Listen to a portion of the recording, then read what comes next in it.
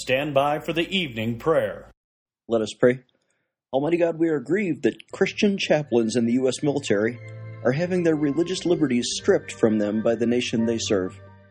Your word says in Acts 2:47 that the church at Pentecost was enjoying the favor of all the people.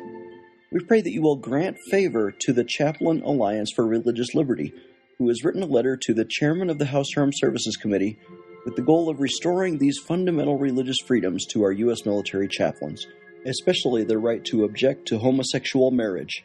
In Jesus' name, amen.